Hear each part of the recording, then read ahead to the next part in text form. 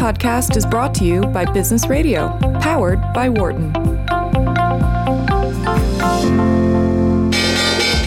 Welcome to our Behind the Markets podcast. I'm your host, Jeremy Schwartz. Alongside Wharton Finance Professor Jeremy Siegel, we tackle the latest market trends every week on Business Radio, powered by the Wharton School, SiriusXM, Channel 132. Our guest consists of experts like the world's leading authority on long-term economic growth, Bob Gordon. We will continue to see jobs created rather than destroyed. Former chair of the Federal Reserve, Janet Yellen. I don't think either of us ever expected that we would live through a financial crisis. Or even the head of the Digital India Foundation, Arvind Gupta. The reason that people are talking about India is massive digitization and financial inclusion that we have done over the last couple of years. Enjoy this week's show.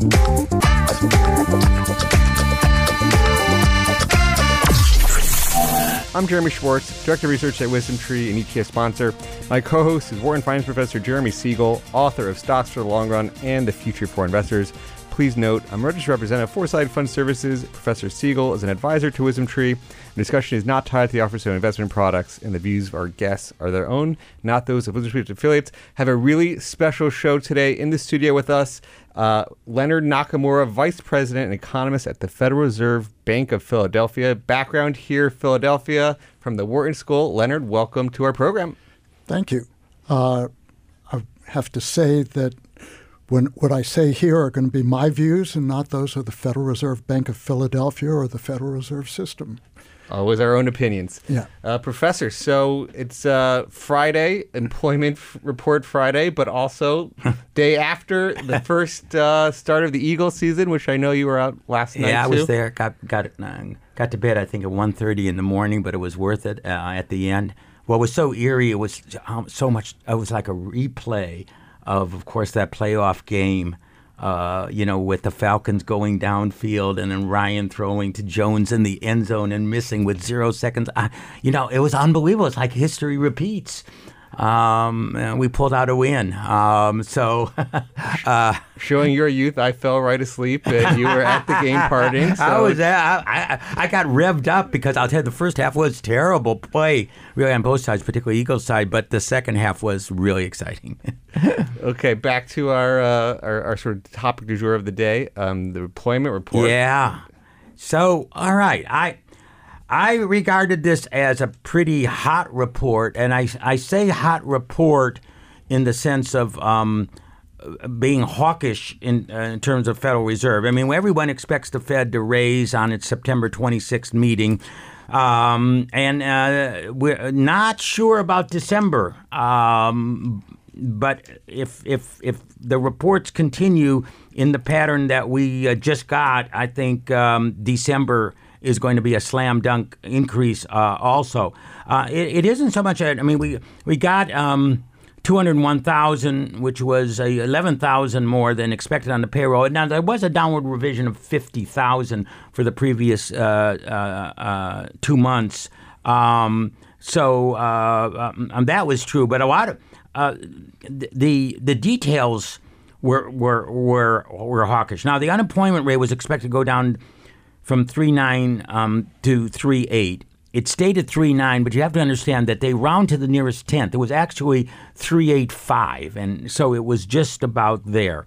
But I think what really is hit the market, you saw it in the bond rate immediately. The 10-year jumped about 4 or 5 basis points on this, and that was average hourly earnings jumped by twice the expectation. It was expected to go up 0.2. It was up 0.4 the year over year, 2.9. That's a new cyclical high. It revises the whole question of this very strong tightness in the labor market, putting inflationary cost pressures on, which the Fed has to stand against. Also the underemployment rate, the so-called U6 rate, did decline to a new cyclical low of 7.4%. And remember, many economists regarded that as a slack in the system that could absorb a low unemployment rate without causing pressures. But that slack is obviously rapidly disappearing in the system. Also, disappointing we want to see the labor participation rate rise because then we can absorb 200,000 increases we've been getting without pressures. But the labor participation rate actually fell 0.2%. So it just sort of stays in the range. And bottom line is that the economy is producing through demand 200,000 net jobs a month. Demographics is supplying us with 100,000, give or take, which means further tightening, further downward pressure on unemployment, which means the Fed has to continue to raise rates until they get that non-farm payroll down much closer to the demographic increases in the population. I mean, I would like Leonard's take on that, what you agree and disagree with. Well, I think one interesting thing is the fact that we did have this reduction in 50,000 jobs from the previous 2 months. So even though we were a little off on the this month's forecast, overall it was a slowing of the growth rate of employment from what we had been expecting. So we're below 200,000 over the last 3 months. I think it's very encouraging that we are getting 2.9% average hourly earnings, but that's still a pretty slow rate of growth. And it could be because of productivity, which we did see jump in the last quarter. So don't forget, wage growth doesn't necessarily mean inflation if it's caused by productivity increase. Right. Exactly. And so it's a little bit too soon to say for sure that is inflationary at this particular point. Right. So let me just jump in with a reintroduction of Leonard and also the Philadelphia Fed, because there's some interesting news in partnership with Wharton from the Philadelphia Fed. So Leonard, as an economist, before getting to the Philly Fed, you've been there for about 30 years. Before that, you were an economist at Citibank. You were a consultant for the Conference Board, but you've taught courses here at Wharton, I think alongside Professor Siegel back before the Philly Fed. So one of the updates, just briefly for people, we've been doing a podcast from our show, but the Wharton and the Federal Reserve Bank of Philadelphia have also now partnered to develop a new podcast series titled The Philadelphia Fed on Wharton Business Radio, and we're going to start seeing them. The first episode on this new partnership will be from today's conversation. So it's an exciting new development for the Philadelphia Fed to be partnering with Wharton. Yes, and we're very excited, and it's really great that we have this new means of transparency to talk with the public about. Yeah. Let me also say that there's always been a close relationship between Wharton and the Philly Fed. The Philly Fed has supplied us with excellent teachers when we have run short. We've had many of our faculty, including myself, many, many years ago as a research scholar, to do sabbaticals and time at the Philly Fed. So this just continues, I think, a great partnership that we've had through the decades, really. Absolutely, and we continue to have lots of conferences together. We have visiting scholars from Wharton and from the Penn Department, and it's really been great. It's exciting to have the podcast, and we'll keep you guys coming on our program. Maybe we could talk. Let's jump into the topic that your research is focused on. And Professor, we've talked about related. I knew you were going to be excited to talk to him because we've talked about, are there mismeasurements in GDP that might get into this productivity? Productivity has been disappointing, but part of it's measurement. And Leonard, your research has focused on GDP mismeasurement in a lot of ways. Let me set that up, because we spoke, as you said, Jeremy, so many times on this show. One of the puzzles of the last 10 years, even starting a little bit before the financial crisis, is the slowdown in productivity, but it's gotten more marked. I mean, we've had terrible productivity growth as measured over the last decade. And normally in cyclical expansions, actually productivity runs ahead of its long-term normal, and this has been way below. Also, by the way, this is not just a U.S. phenomenon. It's a global phenomenon in the developed world, maybe even developing, but they have many different factors, but in the developed world.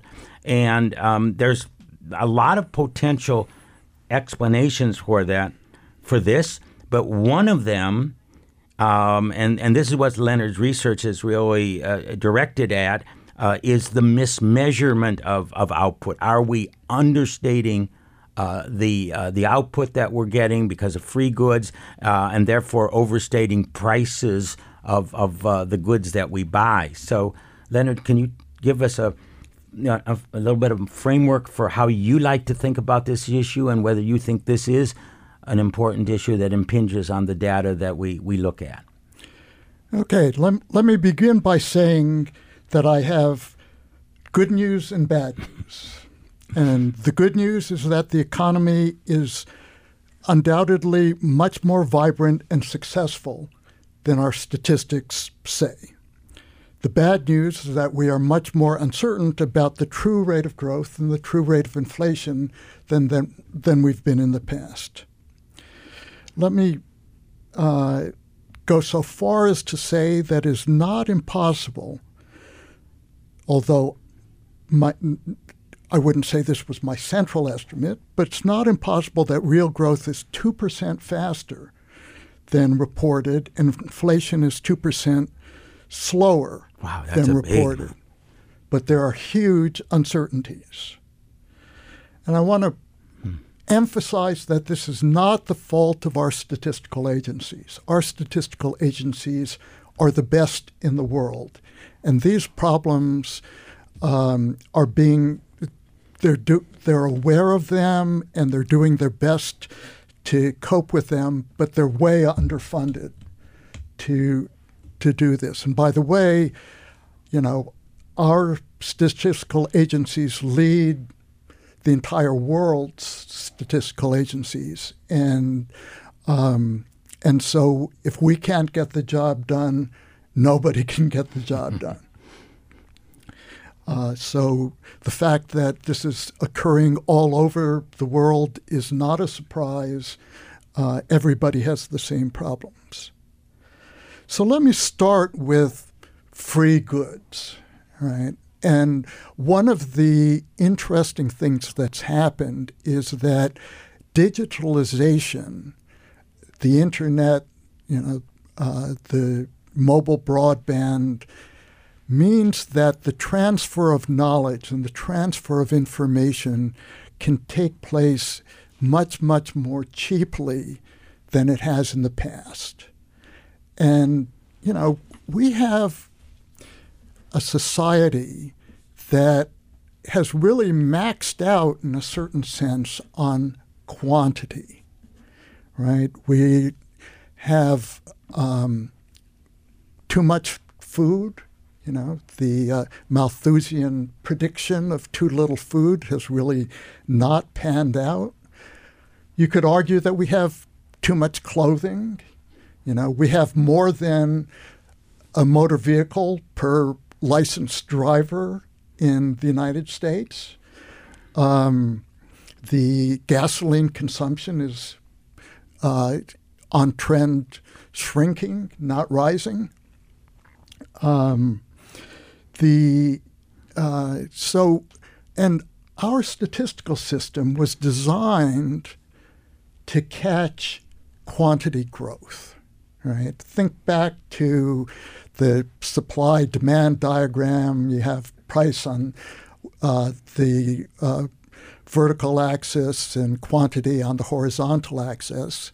What we think of as more GDP growth is a movement along that quantity axis. We used to call them widgets, remember? Right. Yeah. An abstract little quantity of something. Right. And but now what we have is digits. We've gone from widgets to digits. And digits are hard to keep track of. So one example I like is the fact that we have had relatively little growth in real telecommunications output. and that's because the deflator is about zero, and we're spending actually a slightly shrinking portion of our budgets on telecommunications. And deflator, we mean the price index, right? Right. For some of the non-economists out there. Right. So the way we measure telecommunications output is by the minute, right? But is minutes really what we care about? What's really been changing rapidly is the amount of data that passes through mobile broadband. That's been growing at a 60% annual rate, right? But we don't meter those data bits. And so we don't know how to count digital output, and we don't know how to value, these streams.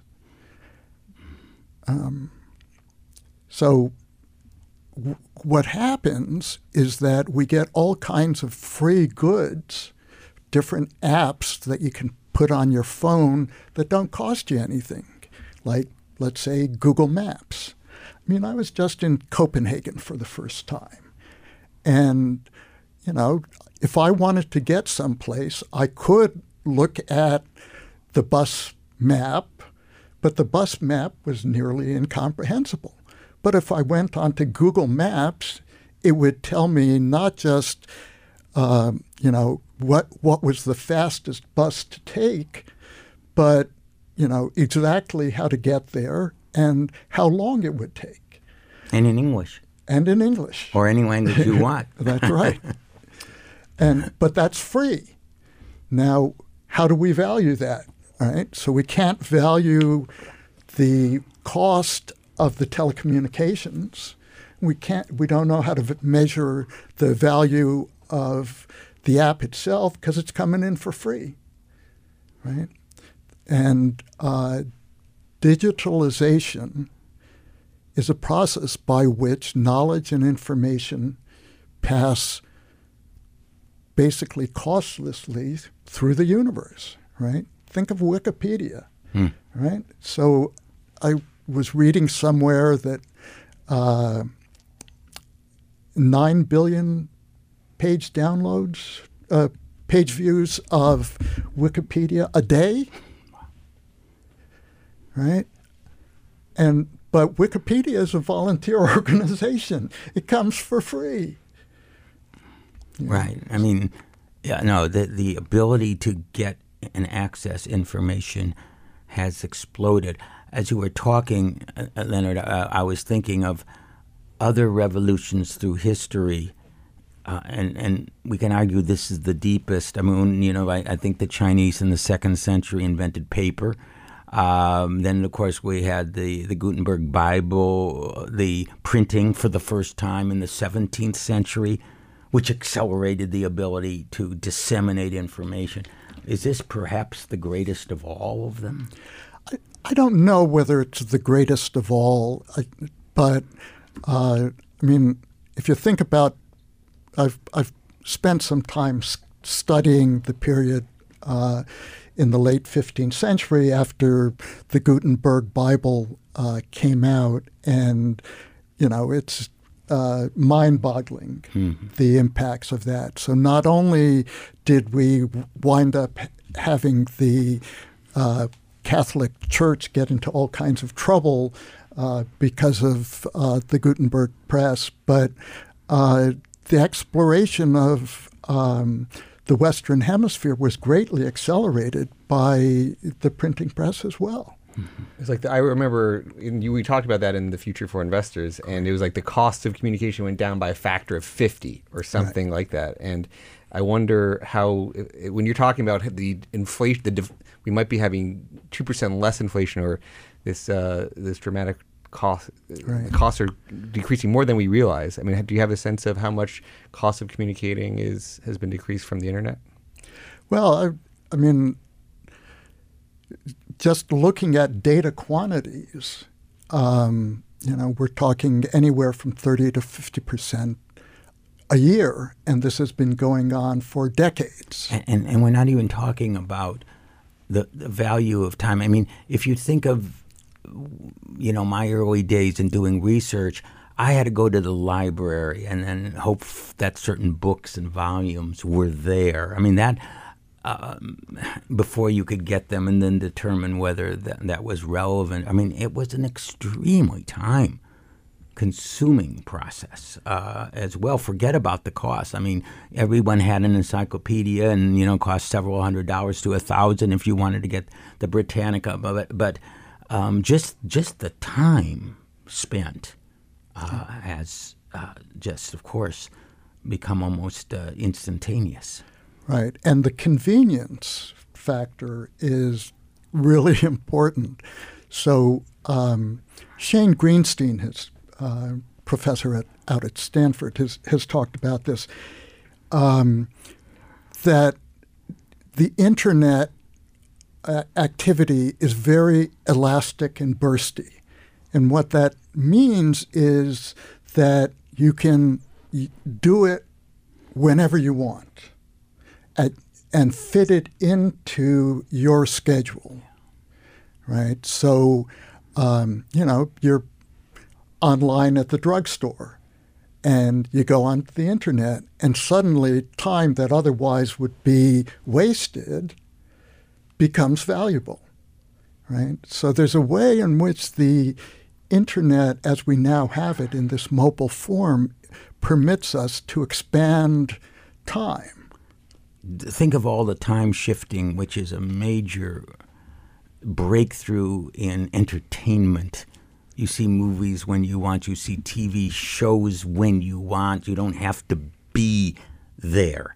I mean, one of the few things that you do have to be there is if you want to watch a live sports show because, and of course the advertisers know that because that's about the only thing they can exploit now in terms of that. But the ability to time shift and therefore, you're right, absolutely expand time. And GDP doesn't explicitly put any value on leisure time at all. That's right. And GDP explicitly excludes home production. Yeah. And one of the interesting things about the mobile Internet and the Internet generally is that the first two-way mass communication that human society has experienced. And by the way, we've been talking a lot about the positives of all this, but there are also lots of negatives. And that's one of the reasons that I say that we really don't have with great certainty the value of a lot of what we're producing. There's no gatekeepers to so much of the information that's produced, so you don't have that automatic feeling that is it true or not. Everyone, of course, talks about the fake news. Of course, on the entertainment side, you're not worried about that as much. You can time shift it. But I'm very interested in the very beginning. Did I hear you right? You say it could be all this counting for free goods could be as much as 2% a year above what we now compute. And before you answer that, just let me reintroduce our guest here. We're talking with Leonard Nakamura, of the Vice President of Research of Philadelphia Fed. Okay, so I was told not to say okay when I start talking. So that's and fine. That stopped me for a second here. Why could it be 2%? Let me give you just a tiny example. So we just said that mobile broadband communication has been growing in data, if we use data as the unit of quantity, has been growing about 60% a year, right? Mm.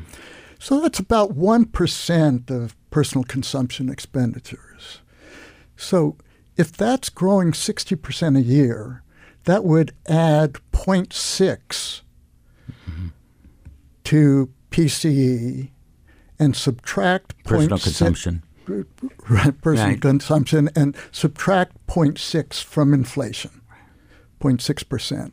So, and there are a bunch now. I don't think that data is necessarily the right quantity measure to be using there, but we don't really know what is. And I could multiply that example in many different ways. For example, let's take the self-driving car. Now, we haven't gotten all that far down the road of the self-driving car, but it doesn't seem impossible that over the next 30, 40 years we could get there, right? Well, the way we currently count automobiles, right, the self-driving car would probably not have much more real value than a non-self-driving car. And yet the advantages in terms of increased leisure and in terms of reduced accidents and all that kind of thing would be trillions of dollars. And it'll likely be a decrease in the number of people driving. Probably be a downward reversion because you're going to have a lot less cars. Yeah. Yeah. Let me be a little bit of a devil's advocate. You and Good. I need devil's advocates.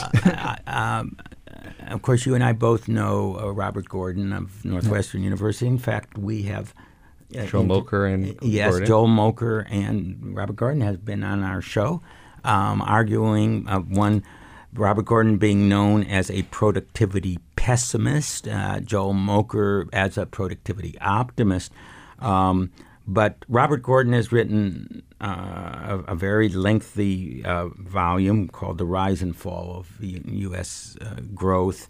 And he acknowledges these quality changes, but he said, we've been having these quality changes forever. And they're not measured.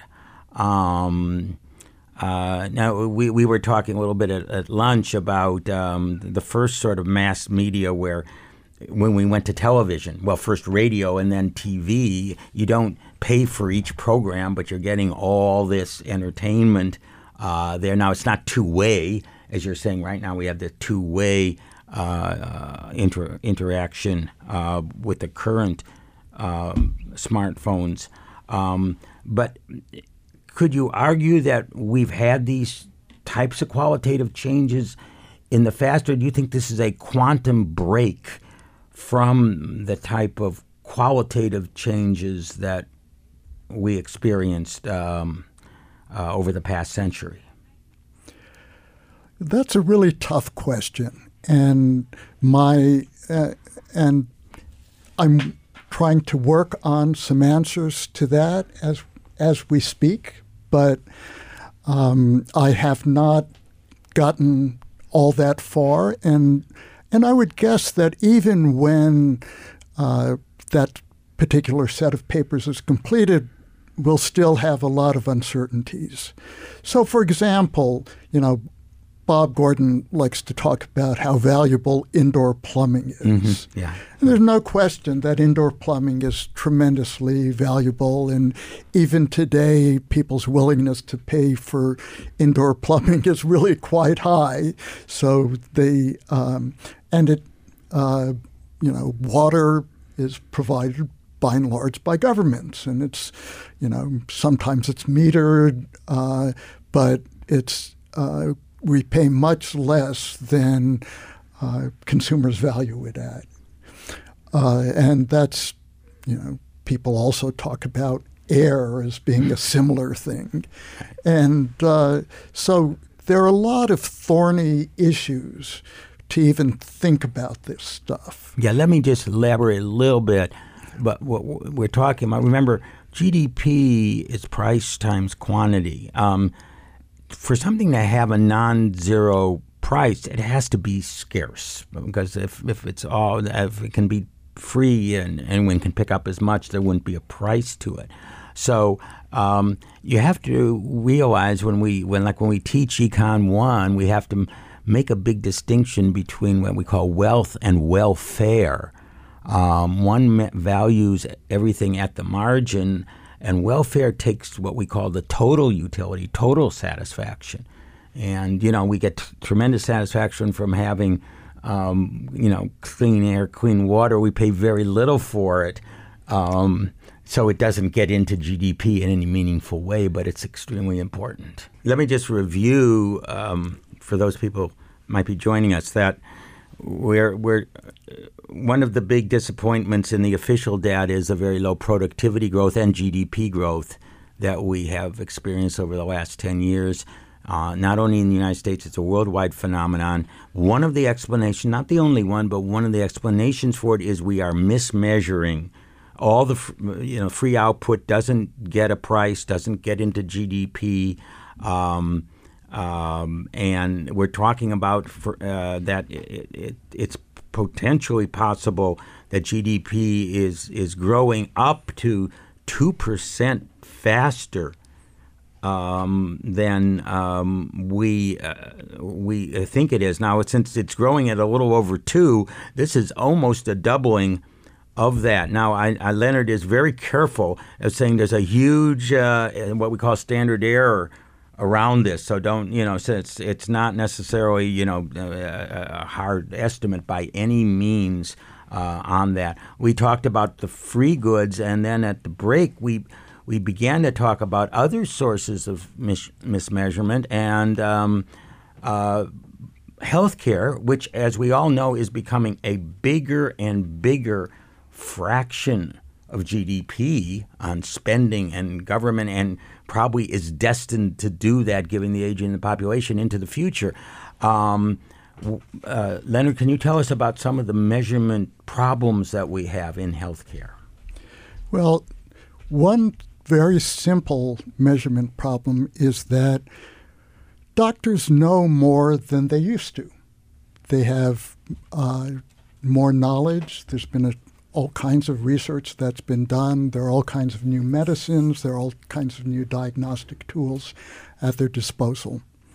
But we basically consider an hour of a doctor's time as the same product as it was 60 years ago. So, so if an hour of a doctor's time has become more expensive, then that's inflation. Right. And it's not so clear that it really is. Well, I understand we may be getting a lot more value. That we talk about hospital nights as the output of the hospital, which is crazy, because if you can, used to have knee surgery, you were in a week. Now laparoscopic surgery, you're in a day. In a way, the price has gone down, 80, 90%, but that's not how it gets measured. Right. And the other thing is that the laparoscopic surgery is much, much less painful. The recovery time is much shorter for the patient. So the patient is all kinds of better off. And yet we don't know how to measure that as an improvement in output from the healthcare industry. And the result is that we think that healthcare is declining in terms of its productivity. And so we have all this research and knowledge explosion within the healthcare industry, but that shows up as a contraction of the production frontier, right? We're getting less out for our inputs, and it's all because we don't know how to measure output. And we're talking about anywhere from a seventh to a fifth of the economy here, depending on how you count it all out. Now, some critics would say there is areas of absolute inflation. We take, and I'm not taking new drugs because that is a big question about, you finally found a cure for hepatitis C and it's, $800,000, but we never had that before. How do you value that? But then you have things like EpiPens and generics that are the same and have gone way up in price. Now that, would you have to admit, is pure inflation there? Yes, there is pure inflation. There are certainly examples of medical waste. A huge measurement issue is, what about this opioid epidemic? A lot of people have said that an important part of the opioid epidemic arises from lower standards for prescribing opioids, and people thinking, I can take these like candy, it's not going to hurt me much. And, but that was a huge medical misjudgment. So there are definitely big downsides. And again, that's part of the uncertainty of this whole business, that knowledge is very hard to value. And this another thing, and this harkens back to the beginning of our discussion.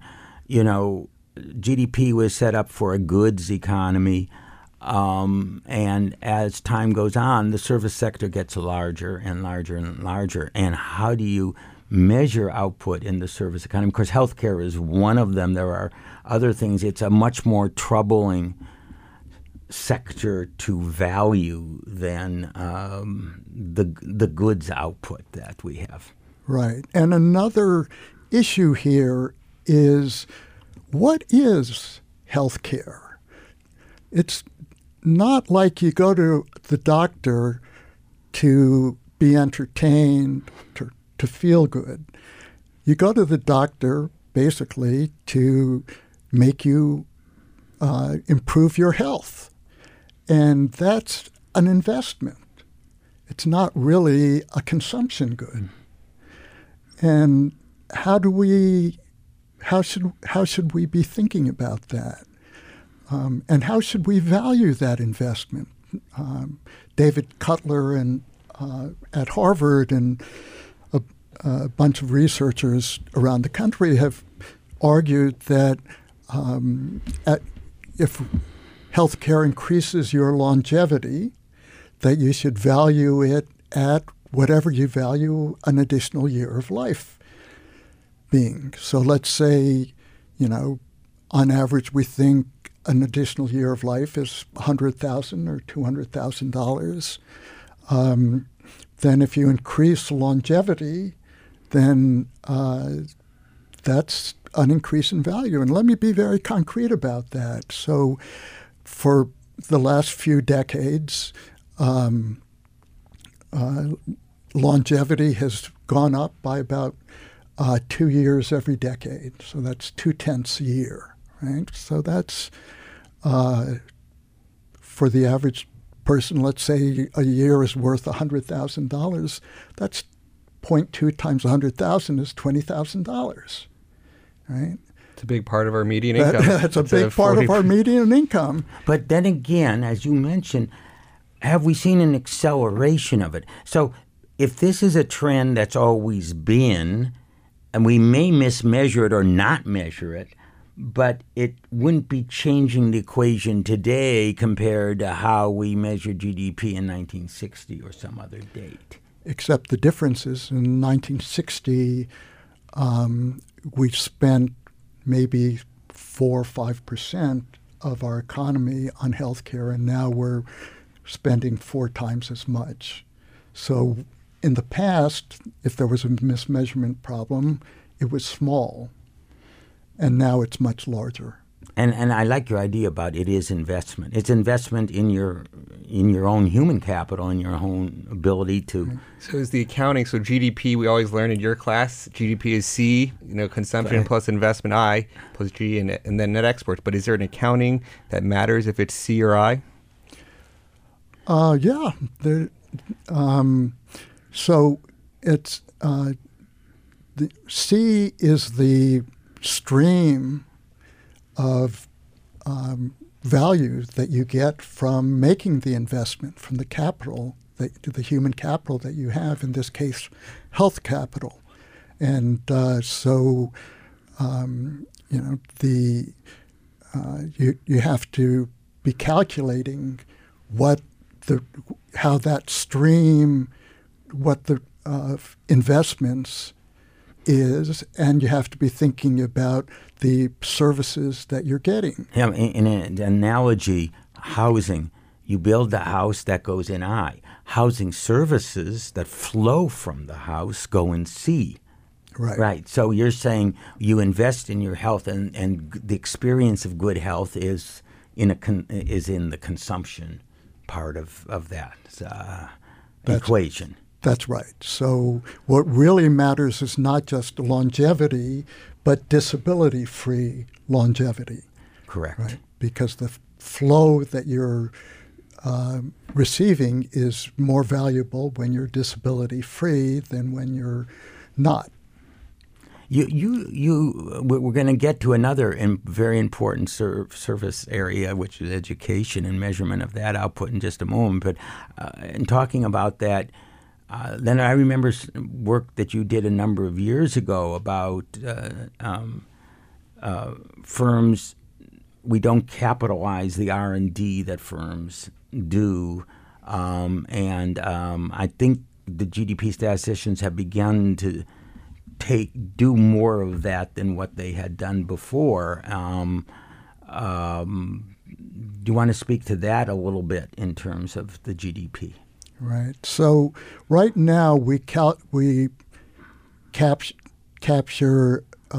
maybe 5% of GDP is intellectual property, and that includes software, R&D, and some other things.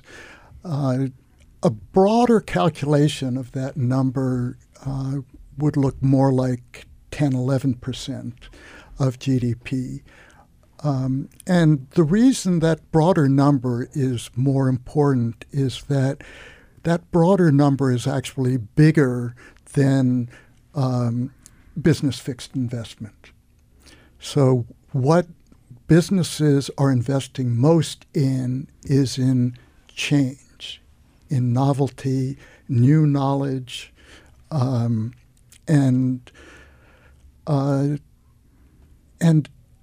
can it be that we're investing 1/10 of our resources into improving the economy, and the result is a really, really slow rate of growth of total factor productivity?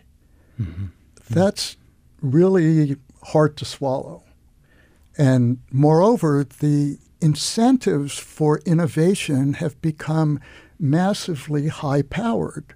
That is, if you think about, we have billions of customers who are attached to the internet. And if you can come up with something that's worth $1 to each of those customers, and you can get even a fraction of that dollar back from them, why, that's a unicorn. Mm-hmm. Right? It goes to like why corporate profits are at an all-time high relative to sales versus GDP, and productivity is not measured there in the corporate world. It's productive. And so if you think of the big four, Apple, Alphabet, Amazon, Facebook, I could argue that the most important things that those corporations create are not in GDP as we measure it. So over the last, 17 years, those guys have added over $3 trillion in market value. Yeah. And very little physical capital as we know it, right? And yet they don't show up in GDP. So, for example, Google and Facebook, you get their products for free. Yeah. It doesn't cost anything to go on Facebook. It doesn't cost anything to use Google search. Right? For Apple Apple is not a manufacturer, although in many, many ways it looks like a manufacturer, but it produces stuff in China, right? So what happens? In GDP terms, iPhones are imported into the United States. They're not a U.S. product, right? And the intellectual property that's being created here is in Ireland. Because of its low tax rate for anyone listening, which we tried to, by lowering the tax rate, get some of it back here. Yeah. And Amazon is a retailer, and it provides goods at lower price than conventional retailers. And is but the convenience factor is enormous there. Well, you say that the convenience factor is enormous, but the way national accountants think about this is that if we're paying less for goods through Amazon, that must be an inferior product. Yeah, it's a different product. They have a different price line for it. It happened when Walmart, the big box retailers, came in, and all of a sudden they were selling food. It's a different experience if you buy it there, and they weren't lowering the price of food. Am I right about the way That's they used exactly to do that? right. I think they finally have gone back to that, but they were very slow at making.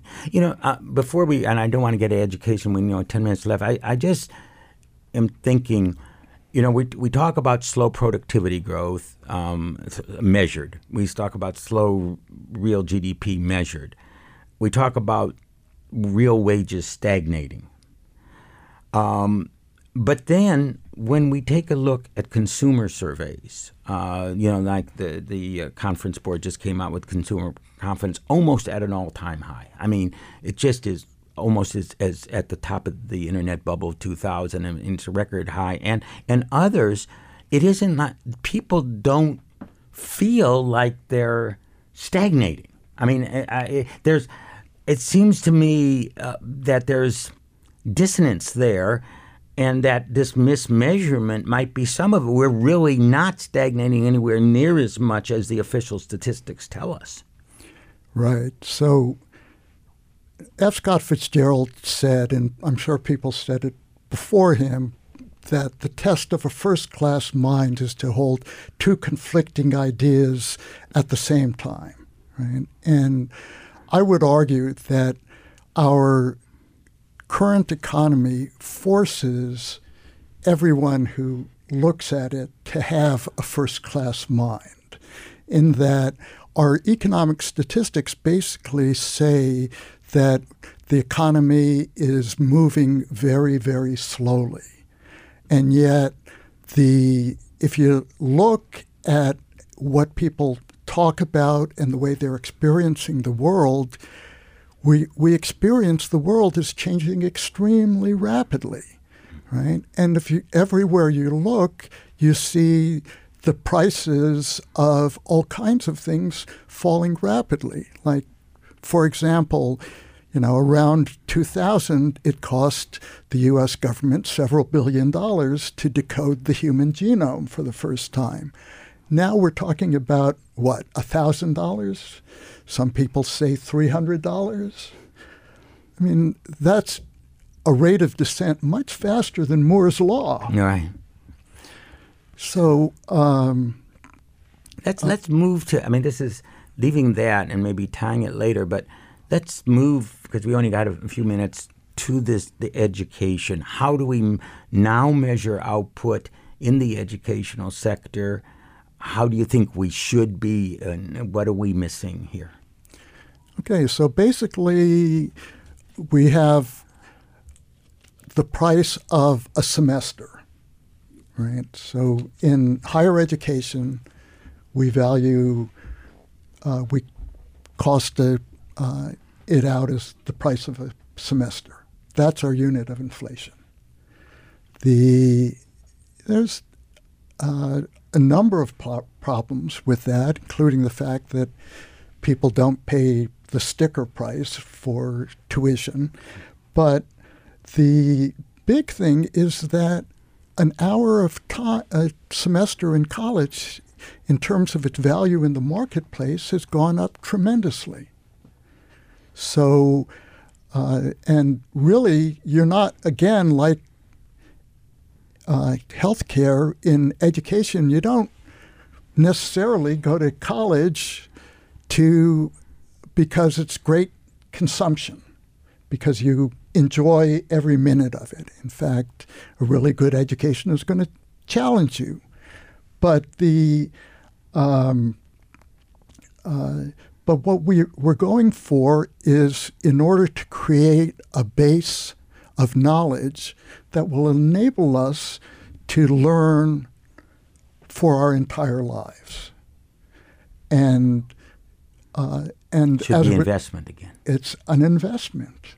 And then a flow of services from that.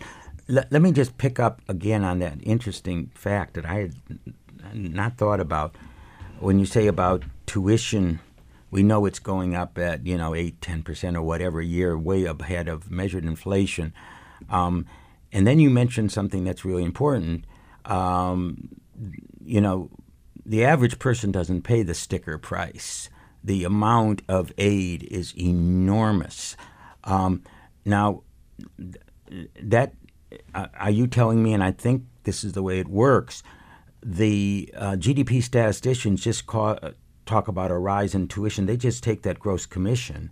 Do they take the effective price that students are paying for it, or just the gross price that is published there? Well, I'm not sure, okay, to be honest. I know that in the past, they were just taking that gross price. Which, of course, means a lot more inflation, which, again, lowers productivity and lowers real GDP from what it really would be. The other, it's almost like a transfer. I think they maybe call student aid a transfer payment, which doesn't get into GDP, into those government purchases over there. We've been having an interesting conversation. We're in our very final countdown. So, Leonard, in our last minute, 30 seconds here, any place people can follow your research at the Philly Fed? Any other final closing thoughts there? Well, I have a web page on the Philly Fed site, and my working papers and other publications show up there. And I think I also do a lot of presentations at conferences and things like that. So if you Google me, you'll probably find other. Can we find you on YouTube? Don't think I'm on YouTube. But we do know now the Philadelphia Fed will have their own podcast. Right. They're going to be replaying segments, original interviews that aired on Wharton Business Radio, starting today with his very first interview with economist Leonard Nakamura. Thank you for coming down to our studio, Leonard.